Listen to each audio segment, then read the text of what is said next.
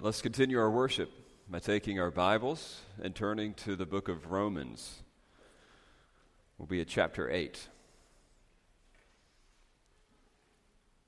Romans chapter 8, verses 1 through 4 is the text today. And again, if you are a guest, we're in the middle of a series on the foundations of the faith. We've covered things like the authority of Scripture, the sinfulness of man, his absolute inability, the sufficiency of God's grace in Christ. And as we make our way to the back half of this series, we find ourselves today looking at that fundamental relationship between the law and the gospel. Romans 8, verses 1 through 4.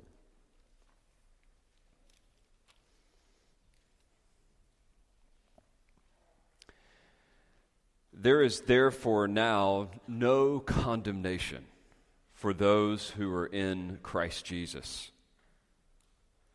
For the law of the Spirit of life has set you free in Christ Jesus from the law of sin and death. For God has done what the law, weakened by the flesh, could not do. By sending his own Son in the likeness of sinful flesh, and for sin, he condemned sin in the flesh, in order that the righteous requirement of the law might be fulfilled in us who walk not according to the flesh, but according to the Spirit.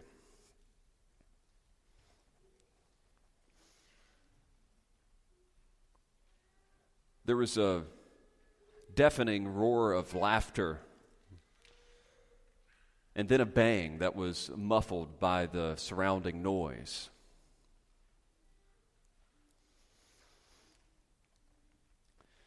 This all happened on that fateful night of April 14th, 1865. It was in the dimly lit Ford's Theater. The bang of that .44 caliber pistol was timed perfectly. The assassin intentionally did it at a moment in the play where he knew everyone would laugh so as to mask the noise and to enable an escape. Booth's bullet would perforate the chestnut hair of the president, making its way through the brain matter, lodging itself behind his right eye, thereby rendering him unconscious until he would die several hours later. Immediately upon executing the president, he would begin to make a break for the stage, anticipating further obstacles. He would utilize his other weapon at this point, which was a short knife with the following etched into its surface: the land of the free and the home of the brave. There would be one obstacle, one person between him and his escape, and he would plunge the knife into that person's forearm, immediately manning the balcony, preparing himself for a jump onto the stage. He lands unevenly on stage with knife in hand, stands in the center of Ford's Theater, raises the bloody knife and yells, "Sic semper tyrannis." It was the Virginia state motto, "Thus always to tyrants." And then one more line, "The South is avenged." And he would scurry off into the darkness. Booth would explain his actions in a letter that he would write to a local newspaper. He said that he had something very specific in mind for this. He says, "Many will blame me for what I'm about to do, but posterity, I am sure, will justify me."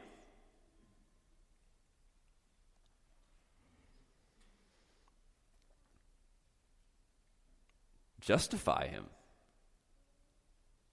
Booth did not think what he was doing was wrong.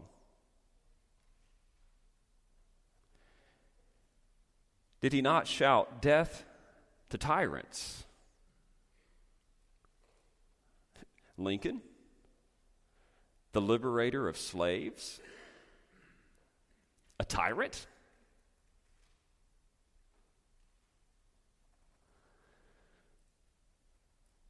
Posterity justifying the assassination of a president?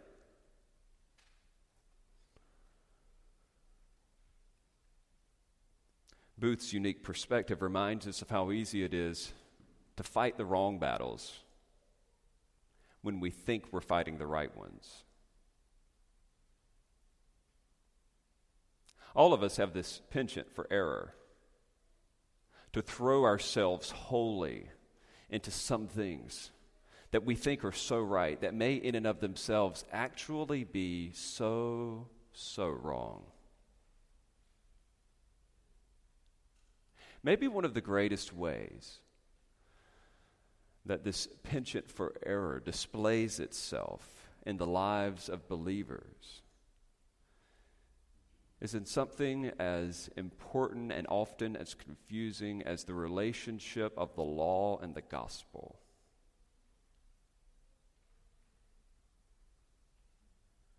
Sometimes when we're trying to figure out what the real enemy is of our soul, we may accidentally begin to attack the wrong things. Now, I think that even in a crowd like this on a Sunday morning, there's probably three groups in particular that could fall prone to this error. The first would be those of you who are lost. The lost. This would be those in our culture who shamelessly cry, "Death to that tyrant who is God and his claims to moral authority." You know those people are out there, right? They may even be in here. The idea came from Friedrich Nietzsche. He was the one that muttered those famous words that still ring through our culture today: "God is dead, and we have killed him." In Nietzsche's work, he's actually celebrating the death of God. He says that because of the Enlightenment and because we're in this new generation where everybody can think for themselves, that they don't have to rely on these moralistic principles that have been imposed upon us from the supposed God on high, we're able to move into a new realm of humanity. In fact, I don't know how to say the German word, but it's roughly translated, we've moved into the age of the Superman. The Superman. Now man can finally, without the shackles of God, determine how the world should really work. And we've seen the fruit of this, have we not? In our modern age, societally speaking, the God of the Bible is the great enemy. They don't mind the idea of a God, but the God of the Bible is the enemy. We've seen this Superman on the scenes rewriting the new possibilities of belief and behavior, and here are some of the outcomes. The mangling of marriage, the relativization of ethics, the dismissal of theology in the name of science, the normalization of fornication and sexual perversion, rebellion against gender roles, and even the idea of gender itself. Government-sponsored slaughter of the unborn, just to name a few. There's your Superman. That's what happens for those who have seen God as the great enemy. Sic semper tyrannis. Death to tyrants. But of course, I'm not naive. I understand this is a Sunday morning crowd. You may have stumbled in here thinking that, but I think that probably most in this room would find themselves not in that category, but actually in maybe one of the next two that I'll mention. Even those in Christ can sometimes misidentify the real enemy of their soul. Christians can do this. And one group of Christians that I'd be concerned about this morning would be what I will call and label the lawless. We've discussed the lost, but now let me talk about those of you in Christ who would put yourself on the lawless side of the equation.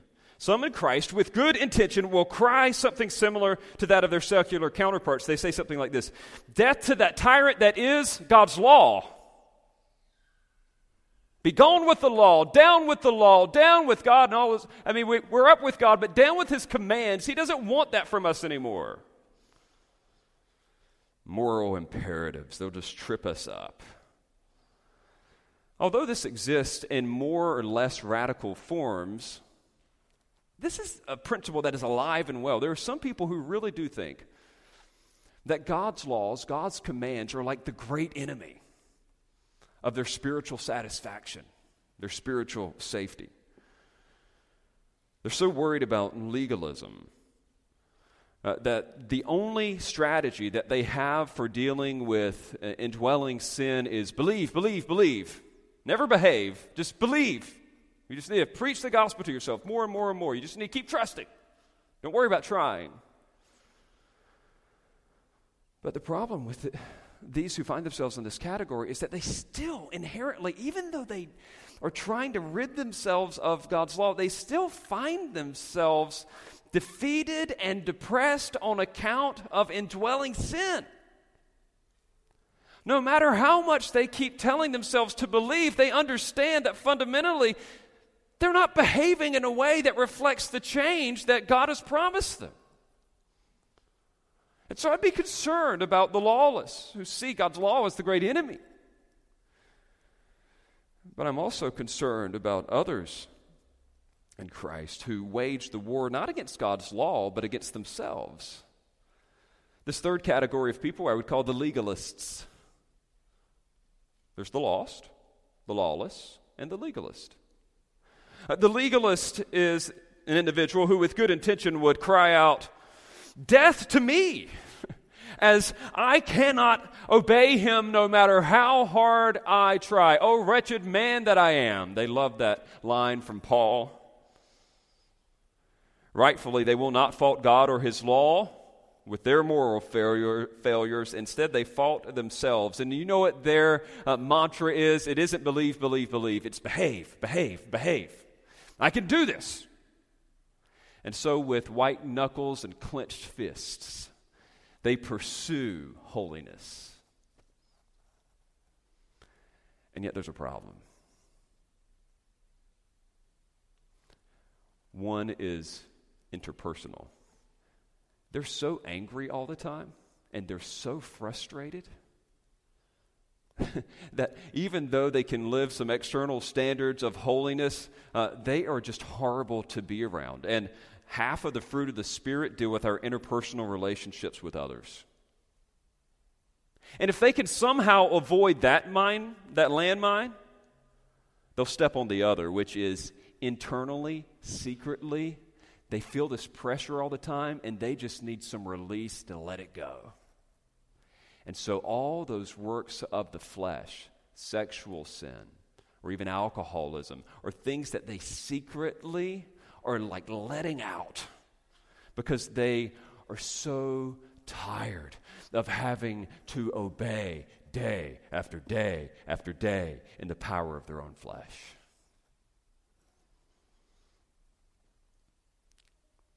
So the question is this: will the real tyrant please stand up? What's our enemy?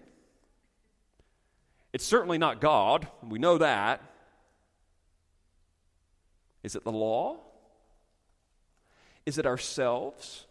Where do we focus our energies, our efforts in this walk with God and our attempts to live out the grace of the gospel? Friends, Paul has been answering this dilemma for the last 3 chapters of this epistle that we read this morning. He's very concerned about those who are in Christ understanding their real enemy. In chapter 5, we saw this about a month and a half ago. We knew that there were 2 categories of people. There were those who were in Christ and those who were in Adam. You remember that? It's like the center point of the book of Romans, if you will. And so he says, like, all right, those who are in Adam, they all die, and they are dominated by sin. Those who are in Christ, they don't have to worry about sin. It's been paid for, and they will receive righteousness, the righteousness of Christ. And so Paul has argued for like this positional reality, like who we are before God. You're either in Christ or you're in Adam. But he's concerned about something that you and I would be concerned about this morning, and that is, okay, well, what does this look like in practice? What does this look like in everyday, ordinary living? Paul, it's great. I'm glad you've got these positional categories, these hypothetical categories of our standing before God one day. But what about right now? What does it look like? Because the Jewish people in that Roman church, and there were a lot of them, believe it or not, would have been hyper concerned about obedience because they knew that without obedience one could not please the Lord. So Paul, how does your whole in Christ, in Adam paradigm work itself out in everyday living? And so Paul writes Romans 6. And in Romans 6, he actually shows that practically speaking, you are no longer dominated by the power of sin, but you have been delivered into the power of God that has been imparted to you through the resurrection. Through Christ's death, you're dead to sin. Through Christ's resurrection, you are alive. And so he uses this analogy of a slave. He says, basically, you switched owners. You were under the ownership of sin, and now you're under the ownership of righteousness. You can obey. He's not talking positional. He's talking practical. He's talking about everyday living. You can do this in Christ. Romans 7, he's still talking about the same thing. But now he's going to throw in what I would call like the X factor. He's going to throw in the law. By the law, he is referring to the Mosaic law because it's kind of a strange thing. This is the enemy that we don't understand, or even should it be an enemy? Because it obviously does some really good stuff, but when you read Romans 7, you find out that it can do some really bad stuff. I mean, it exposes our need for grace, but Romans 7 says something really strange. That it also exacerbates our sin. It intensifies it. It's kind of like when you tell a kid, don't touch that box. What box? Like that's the way that children think. I mean, as soon as you are told specifically not to do something, there's this principle within you that wells up that says, I want to do that. And so Paul is like addressing that. He's saying, look, the law that God has given us is good. But I know it puts us in a weird spot because there is a sense in which it can exacerbate our sin or intensify our sin. But guess what?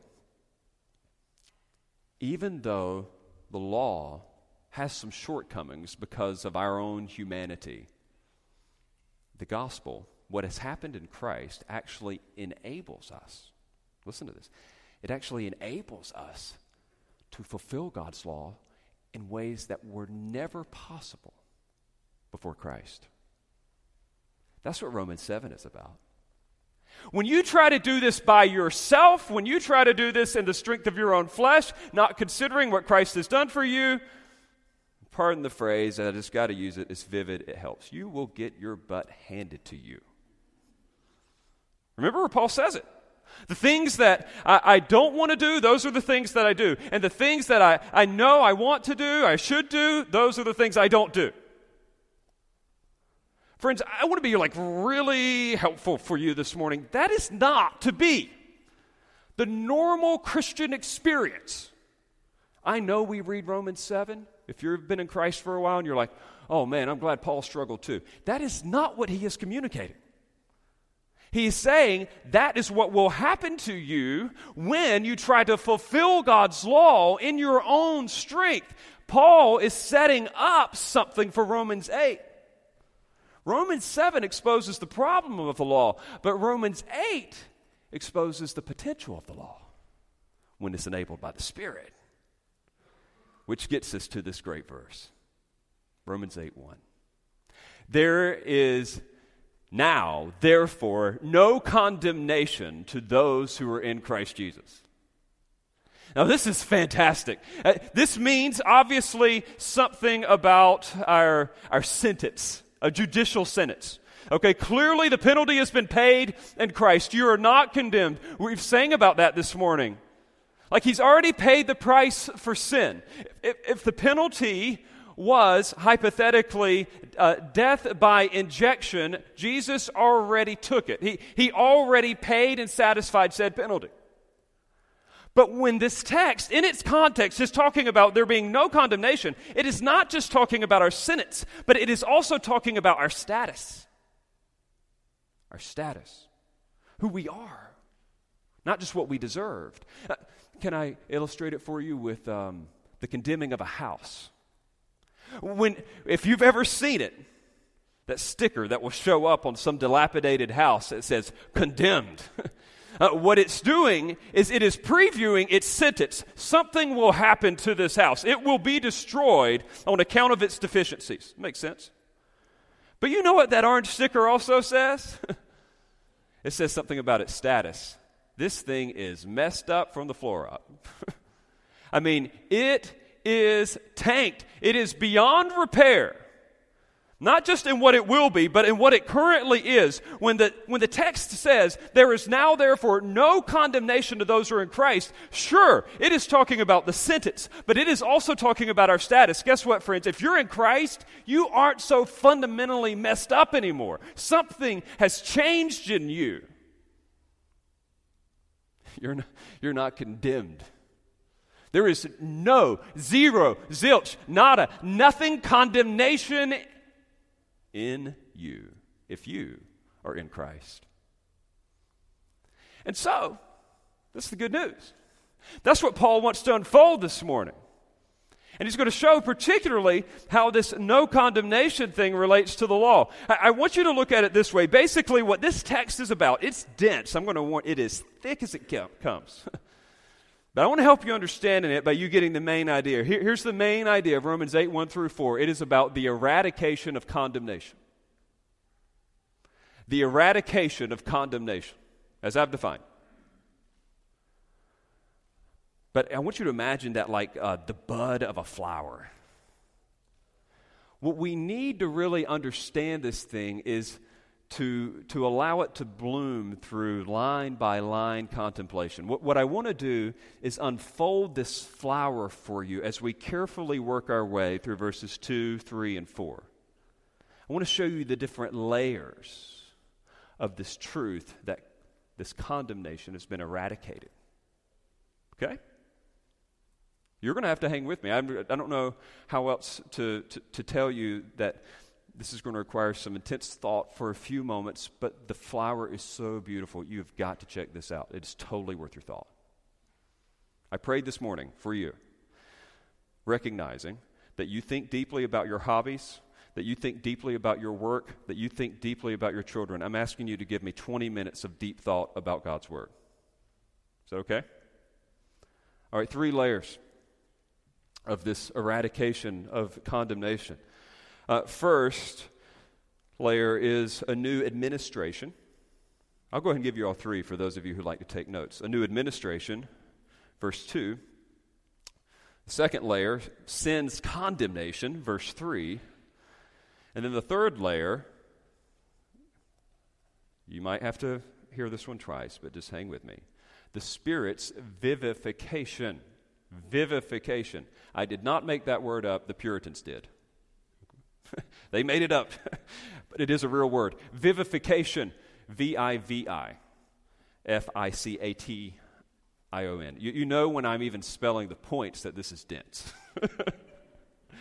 Vivification, it means to give life. It's the opposite of condemnation. Don't worry, I'll explain it more in a moment. Verses 2, 3, and 4. All right, now, there's your layers. All right, let's unpack this. In what way can we see this eradication of condemnation? How can we unfold this flower so that we can not only appreciate it, but apply it? Because, again, you won't be able to execute this thing if you don't first internally understand it, okay? So, the first layer that Paul unfolds here about this is this new administration. Look at verse 2. For, that's an explanatory note, for the law of the Spirit of life has set you free in Christ Jesus from the law of sin and death. The law of the Spirit of life has set you free in Christ Jesus from the law of sin and death. Now, let's just walk through this carefully. Notice the law, that's an interesting phrase, has set us free in Christ Jesus from the law of sin and death. There's two laws here in this passage. Some people will try to interpret this as the law as principle or power. Basically, no, the law here is just God's moral demands. There's debate within Christian circles about whether this applies to just moral sections of the Old Testament code under Moses, or whether this is just God's moral imperatives generally that he gives in both the Old and New Testament. Either way, the way to reduce it in the way that we can understand it is the law here is what God morally demands of his people. And there's two approaches to this. That there is a law that is characterized by the Spirit and leads to life, the law of the Spirit of life. That's one administration. And then there's another. There is a law, the moral demands of God, that is associated with sin and leads to death. Administration number 2. You get the idea? All right, so we've got the law of sin associated with sin. We've got the law that's associated with Spirit. And basically what he's saying is this law that operates for those who are in Christ Jesus, the text makes that clear, has released us from this law. We are no longer under this anymore. You don't have to worry about the way things used to work. So both administrations, if you will, are trying to obey God. They both want to do what God says, the law. But one does it through the enablement of the Spirit. The other can't do it because of the chains of sin. One leads to life. The other leads to death. You seeing the difference between the two? And this is what he's saying. This administration trumps that one. That's good news. Why is there now, therefore, no condemnation? How can we know that this house of ours not only will not be destroyed, but that it also is inhabitable, that you can live in it? As evidenced by the fact that the Spirit now resides in this thing, enabling it to do that which was otherwise impossible. You're under a new administration. There's a new law of the land here. Things are working differently than they used to. I had the privilege a couple of weeks ago to be in a group with some other pastors, and there was a bona fide astronaut in our midst, and we did a Q&A with him. He had been up in space I don't know how many times. He was one of the guys that helped architect the space station. It was a mind-blowing experience to hear this guy talk. And so, naturally, he tells us about all this training and all his credentials and this kind of stuff. But everybody really wanted to know, what's it like to be in space? To what degree are these movies true and not true? He actually walked us through which movies do a good job and which movies don't. But it's fascinating to us because we realize that things work differently up there. It's just something that we fundamentally know. They don't. The same laws aren't operative. Life doesn't work the same way in space as it does down on Earth. It's a different administration. It's a different operating power, if you will. Things function differently in that world as opposed to this one. Paul is saying, all right, you've got two different worlds here. There's the one world that is characterized by the Spirit, and there is the other world that is characterized by sin. The problem, friends, please listen carefully. The problem is not God's moral demands. God made good laws. What God demands of us is really good. Life works well according to the way that God has dictated it. The problem is not the law. Actually, Paul says in Romans 7 that it is holy and just and good. The problem is sin. Sin keeps us from being able to obey the law and thereby, we always deserve death. That stinks. Versus this administration in which the Spirit enables us and it leads to life. So there is the principle. I would actually help you. I'll help you with that later. Let's just keep going. All right, so administration You see it there. Layer number one, a new administration. Obedience to God is empowered by the Spirit, resulting in sin. Okay, so now let's unfold the next layer of this flower, because Paul's going to explain that. Notice verse 3. How is it that we switched administrations? How did this go down? Notice, for God has done what the law, weakened by the flesh, could not do. By sending his own Son in the likeness of sinful flesh and for sin, he condemned sin in the flesh. Did any of you ever grow up diagramming sentences? You ever had to do that? Anybody? Like 10 of you? What in the world? Okay. No, I used to think that was like rubbish. You know, like, you don't have to shake your head so vigorously. Like, really? Like, who diagrams sentences? Like, what is this about? And now that I'm a grown man, I finally get it. Like, wow, this helps you understand a sentence. This is a convoluted sentence in and of itself. Like, you read verse 3, and you're like, what does he say? Well, you know what we need to do to, like, help ourselves, like, simplify verse 3? We're going to need to, like, draw a little diagram, and we need to know, like, all right, what's the subject and what's the verb? Like, what's he talking about? Like, what goes on the main line? Well, let me tell you the verb. That's always the easiest thing to find first. It is condemned. The main verb in that text is condemned. All right, who did the condemning? Who or what did the condemning? It's like English class. God did. God condemned. Okay, there you go. Now you've got the main idea of the passage. God condemned. All right, you ready for the object? We draw the little line. Sin. God condemned sin. All right, now everything else around that just kind of helps explain it further. But if you want to know what verse 3 is talking about, here it is, as simply as I can say it. God condemned sin. What question are we trying to answer here? We're trying to answer, well, how in the world did we ever end up from this administration to this administration? Here's how. God eliminated this administration for you. What was the operating power of this administration? Do you remember? It was sin. It was that indwelling tendency that we have to disobey God. And when I say we are messed up apart from God, I mean we have a fundamental bent to disobey God. And God took that thing, that sin, that curse, it's almost like cancer, and like did chemo. Like he actually eliminated the cell of disobedience, the cancer, thereby enabling us to exist in a new administration. But here's how he did it. It says that God condemned sin in the flesh. He condemned sin in the flesh. In the flesh is not talking about our humanity. Listen to this. God condemned sin in the human body of a substitute. The text actually explains it this way. By sending his own Son in the likeness of sinful flesh and for sin, he condemned sin in the flesh. The wondrous mystery we were singing about earlier, that's what's going down here. Don't let, by the way, this phrase, the likeness of sinful flesh, mess you up in any way. It's not saying that Jesus was sent in sinful flesh, and it's also not saying he was sent in the likeness of flesh, as if he wasn't human.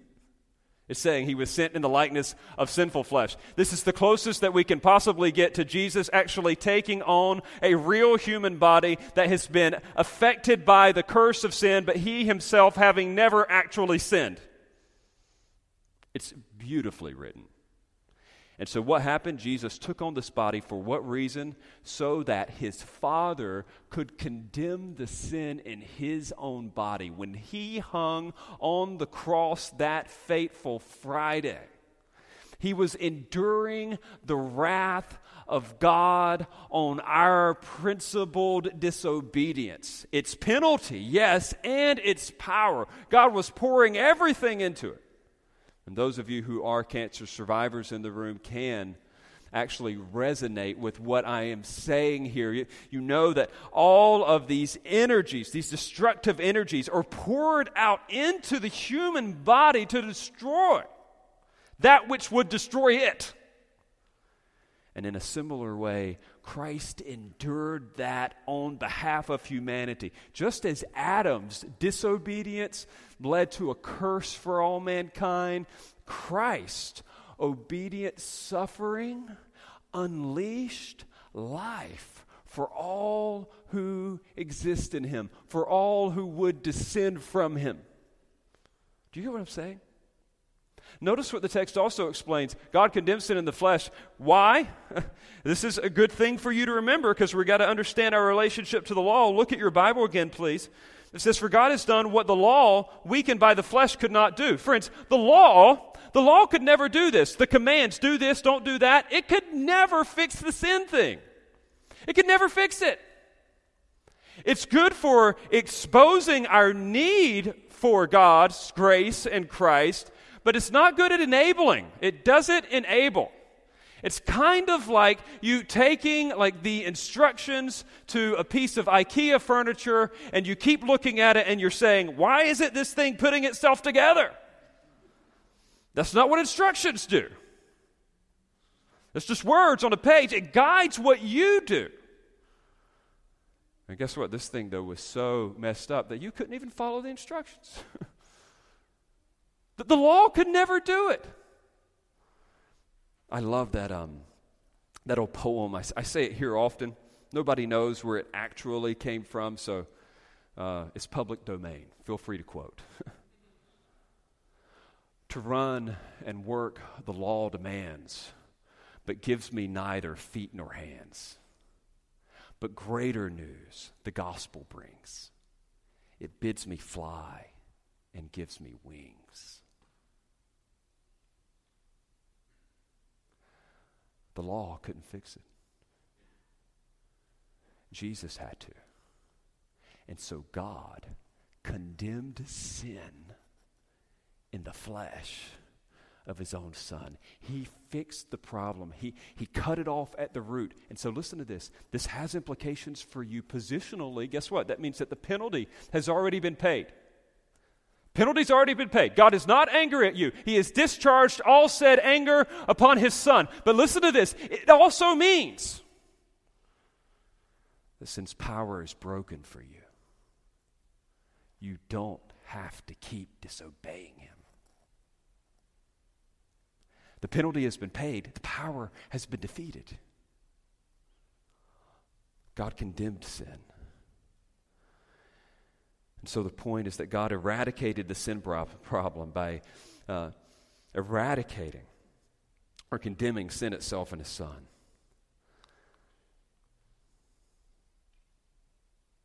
Layer 3. All right, he's going to explain this further. Hang with me. No condemnation, the eradication of condemnation. And we've switched administrations. We were in sin. We're now in the Spirit. How did we get from here to there? Well, one, God eliminated sin for us. That's no longer an issue. Now ready for the positive side of the equation? He enables us through the Spirit. He enables us through the Spirit. Layer 3, the Spirit's vivification. All right, I told you I'd define it. Let's do it. Think about it. Life.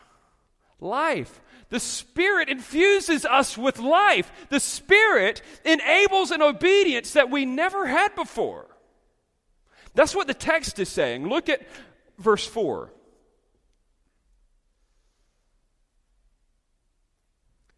He did this, he condemned sin in the flesh, in order that the righteous requirement of the law might be fulfilled in us, who walk not according to the flesh, but according to the Spirit. Is this not beautiful? Do you understand what's going down here? Okay, so God condemned sin for a reason. Why did he do that? Because he wanted to enable us to fulfill the righteous requirement of the law. We could never fulfill that before. We could never do that. I love how he sums it up with a singular, the righteous requirement. Not the requirements, but in its, the law's essence, what it's actually about. Later on, Paul will summarize this as love in Romans 13. But right here, he's just talking about the unity of everything that God requires. Guess what? You would be able to fulfill that, or it would be fulfilled. It would be fulfilled. That's passive language, by the way. That means it will be fulfilled in you. Remember, Active, passive. Active isn't that you do it. Actually, passive is that it is being done to you and through you. And so here it says that the law will be fulfilled through you. But notice he's going to balance the passive with the active. It'll be fulfilled in who? Look at the text one more time. Those of us who walk not according to the flesh, but according to the Spirit. Walk. That's the metaphor for behavior.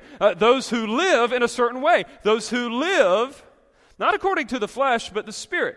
The word flesh trips us up often. I think if you're going to read your Bible, or especially the book of Romans, you need to understand what it means. It is not just talking about like a human flesh as opposed to spiritual stuff. That's Platonism. That things that are created are inherently like bad or corrupt, and things that are spiritual or ethereal, they're actually qualitatively good. That's not Bible.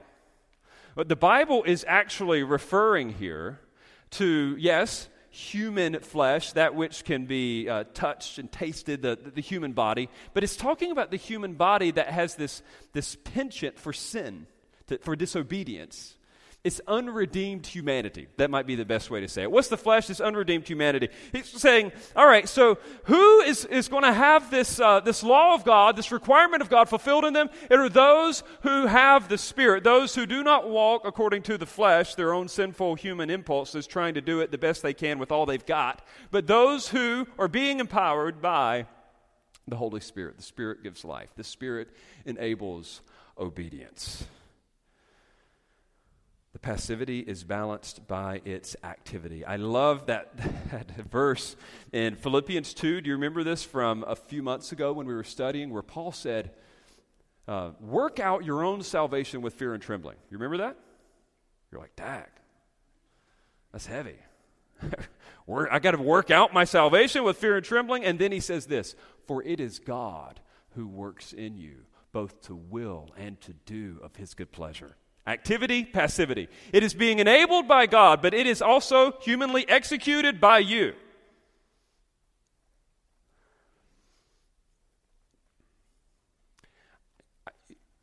If I could point to one figure in history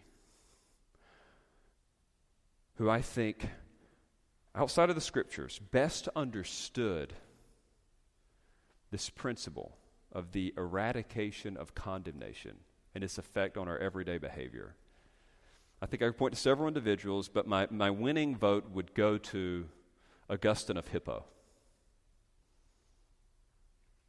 You don't hear his name very often. We're talking 4th century A.D. An African brother, by the way, who really lived a pretty profligate life. I can't even believe I used that word. I was about to say debauched. Goodness sake, somebody help me out. A pretty evil life. I mean, this guy was heinous. Like, what he did was heinous. He grew up in a Christian family. His mom's name was Monica. If you've ever been to Los Angeles, the city of angels, there's Santa Monica. Saint Monica, that's what it's referring to. Monica is his mother, and she was a godly woman.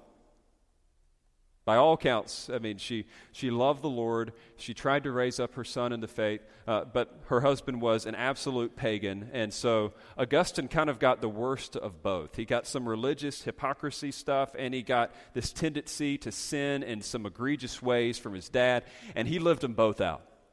In fact, there's this one instance when he was 11 years old. If you're 11 years old in the room, it's a shout out to you. All right, this is what Augustine says. He recognized that sin was a real thing existing in him when he was 11, and he had this opportunity with several other boys to steal apples from an orchard. And he says that we all stole the apples, and we didn't even eat them. We didn't even want them. We just did it because it felt good to do something bad. Recognizing that principle, he gave into it. Through his teenage years into his early 20s, he was a womanizer. That's the best way to say it. In fact, I would warn you, if you read his confessions, it can be graphic at times. He just talks about, like, he went from one woman to the next, had a child out of wedlock. I mean, it was just a rough existence. And then he kind of like turns his act around when he gets like in his mid-20s, but he goes from lawlessness to legalism. Like he tries to make himself this like moral, upstanding citizen. He becomes a professor. He starts teaching. He starts employing rhetoric. He masters the Latin language. Never really was all that good with Greek. He just loved to speak. In fact, because he loved speaking so much, he actually kind of like had this man crush on this guy named Ambrose of Milan. He was obsessed with this guy. He was a preacher. And he thought, this guy knows a lot. This guy's a good preacher. And he just like listened to him speak. But Ambrose was a true preacher of the gospel. And as he was preaching the gospel, Augustine came under the vivifying influence of the Spirit. He already knew some things about the gospel, but then he was converted. He was changed. His life totally changed. He said even of that experience, this is beautiful, belatedly, I loved thee, O beauty. He's talking about God there. So ancient and so new. Belatedly, only recently, I loved thee. For see, thou wast within, and I was without. I sought thee out there. Unlovely, I rushed heedlessly among the lovely things thou hast made. Thou wast with me, but I was not with thee. These things kept me far from thee, even though they were not at all, unless they were in thee. Thou didst call and cry aloud, and didst force open my deafness. Thou didst gleam and shine, and didst chase away my blindness. Thou didst breathe fragrant odors, and I drew in my breath, and now I pant for thee. I tasted, and now I hunger and thirst. Thou didst touch me, and I burn for thy peace. It's like that song we just sang, O Great God. I was blind, I was deaf, and he realized that once he heard the gospel, that like there was life in him. Like there was a new operating impulse within him. And then Augustine would try to explain years later, like how that all went down. Like what was the relationship between law? And what was the relationship between this lawlessness? And what was the relationship between the lawgiver? And what was the relationship between the gospel? These words that I'm about to read to you, I think, are some of the most helpful in all of church history. This is Augustine's summary of the situation. He says, law was given that grace might be sought. Grace was given that the law might be fulfilled. I'm going to say it again. Please listen carefully. Law was given that grace might be sought.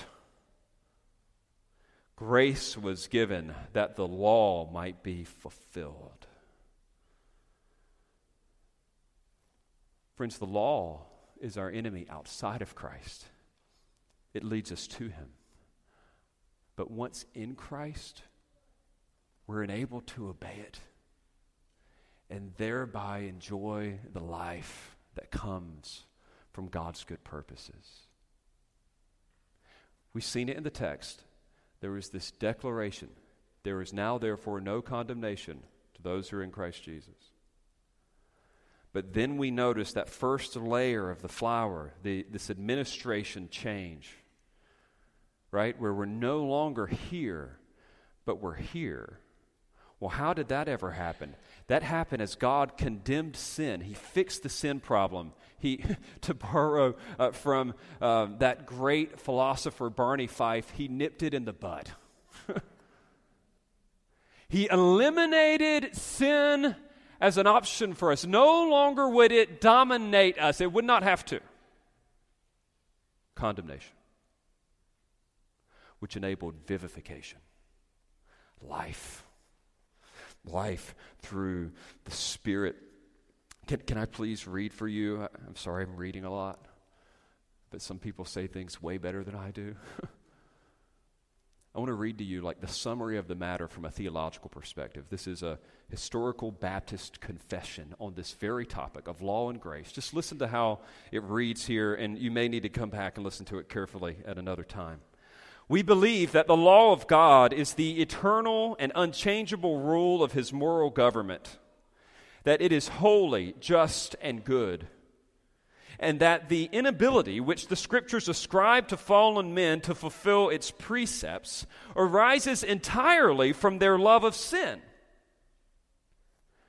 to deliver them from which and to restore them through a mediator to unfeigned obedience to the holy law is one of the great ends of the gospel and of the means of grace connected with the establishment of the visible church.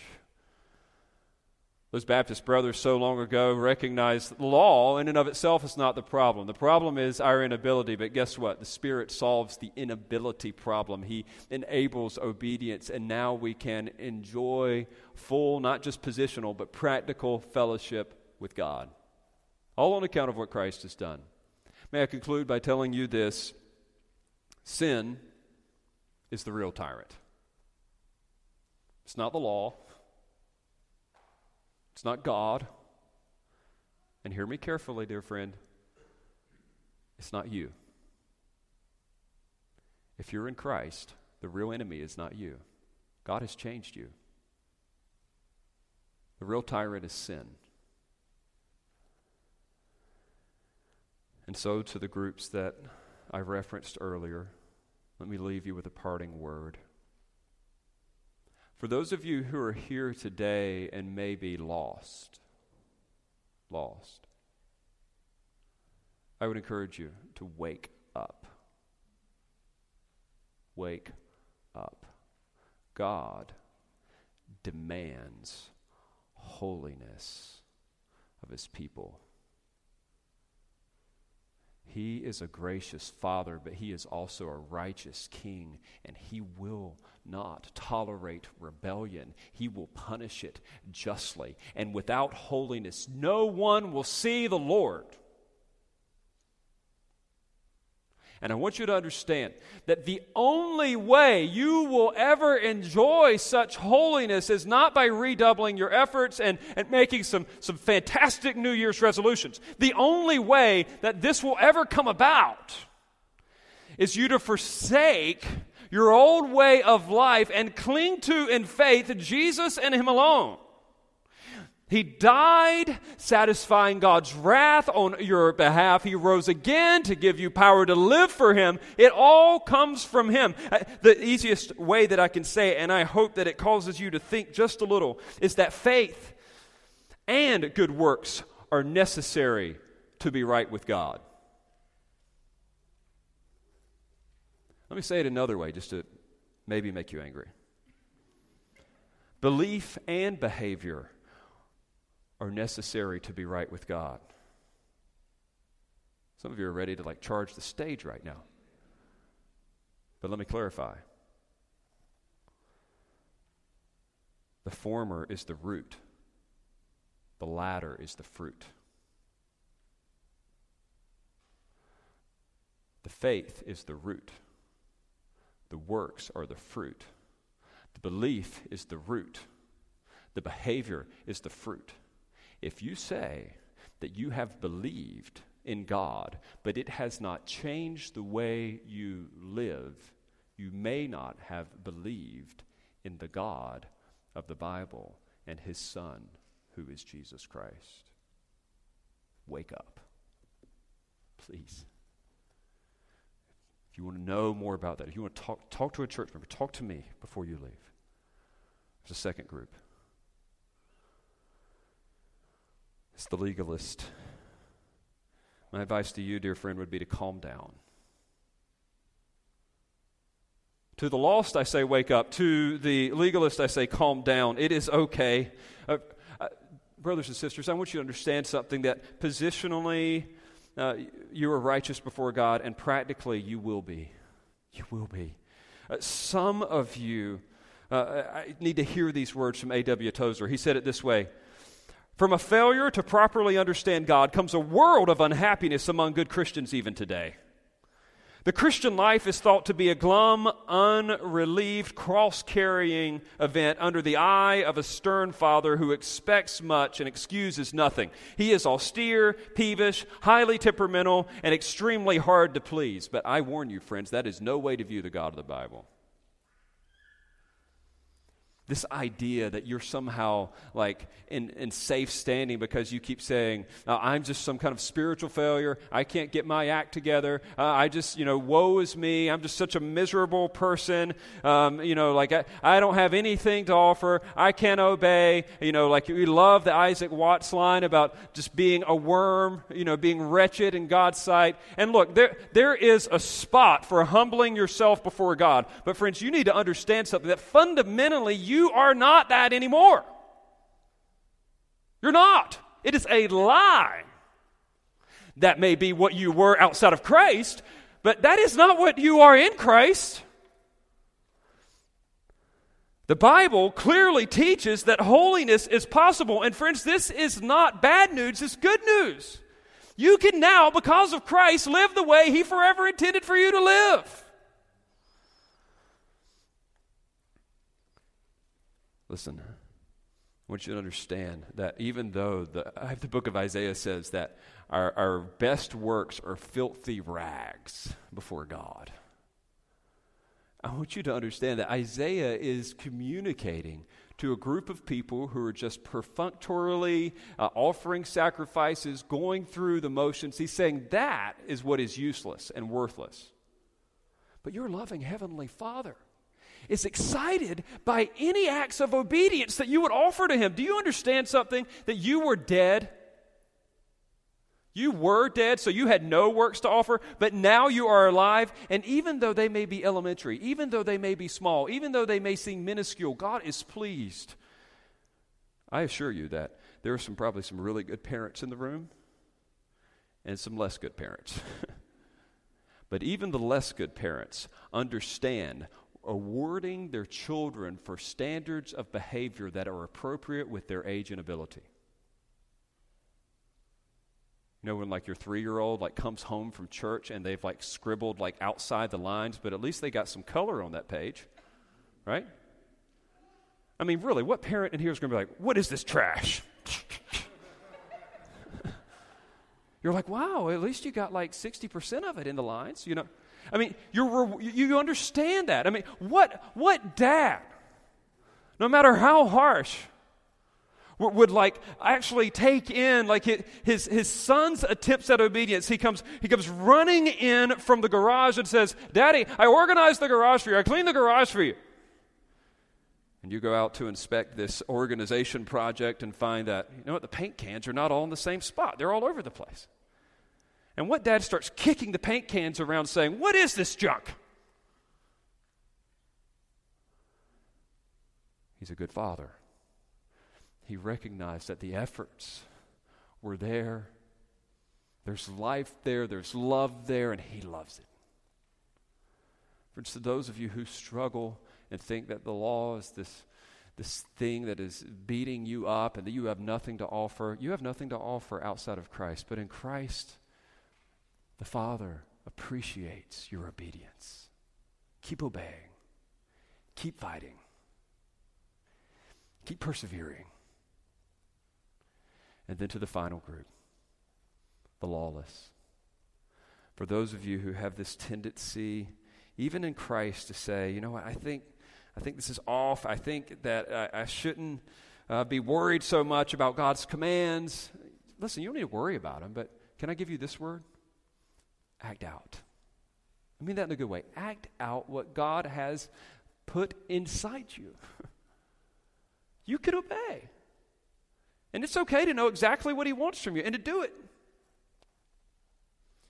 J.I. Packer put it this way. He says, in reality, holiness is the goal of our redemption.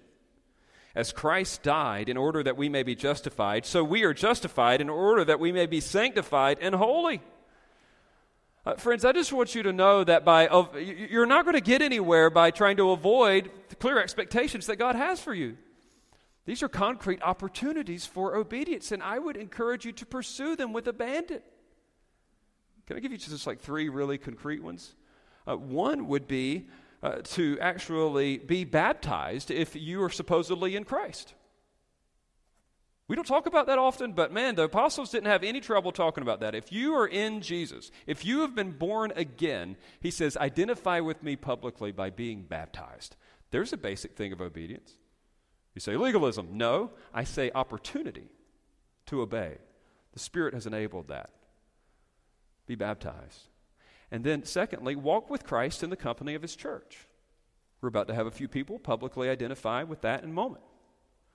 But God did not intend for you to do this Christian life thing alone. You could make up a whole list of stuff that you want to do and say, oh, these are the things that I want to do to obey God, but let me tell you something that's really fundamental. Walk with Christ in the company of his church. That's an opportunity for you. And then finally, third opportunity, obey his personal and interpersonal commands. You're going to hear us in a moment read over our church covenant. And what you need to understand about this little church covenant thing we're going to read is it's just an ethical summary of what we believe the Bible teaches. Here's the way I look at the church covenant. These are all the amazing ways that I get to obey my Heavenly Father. It's a summary. It's a summary of what God has commanded in his word. And guess what? I don't go through that thinking, oh, the covenant. I think, wow, God has spelled out exactly for me what he wants, and I want to do it. Don't miss out on the blessing of obedience. And so I conclude with Paul's words. Friends, work out your own salvation with fear and trembling, knowing that it is God who works in you, both to will and to do of his good pleasure. Hey, it's all good. There's no condemnation. You can obey.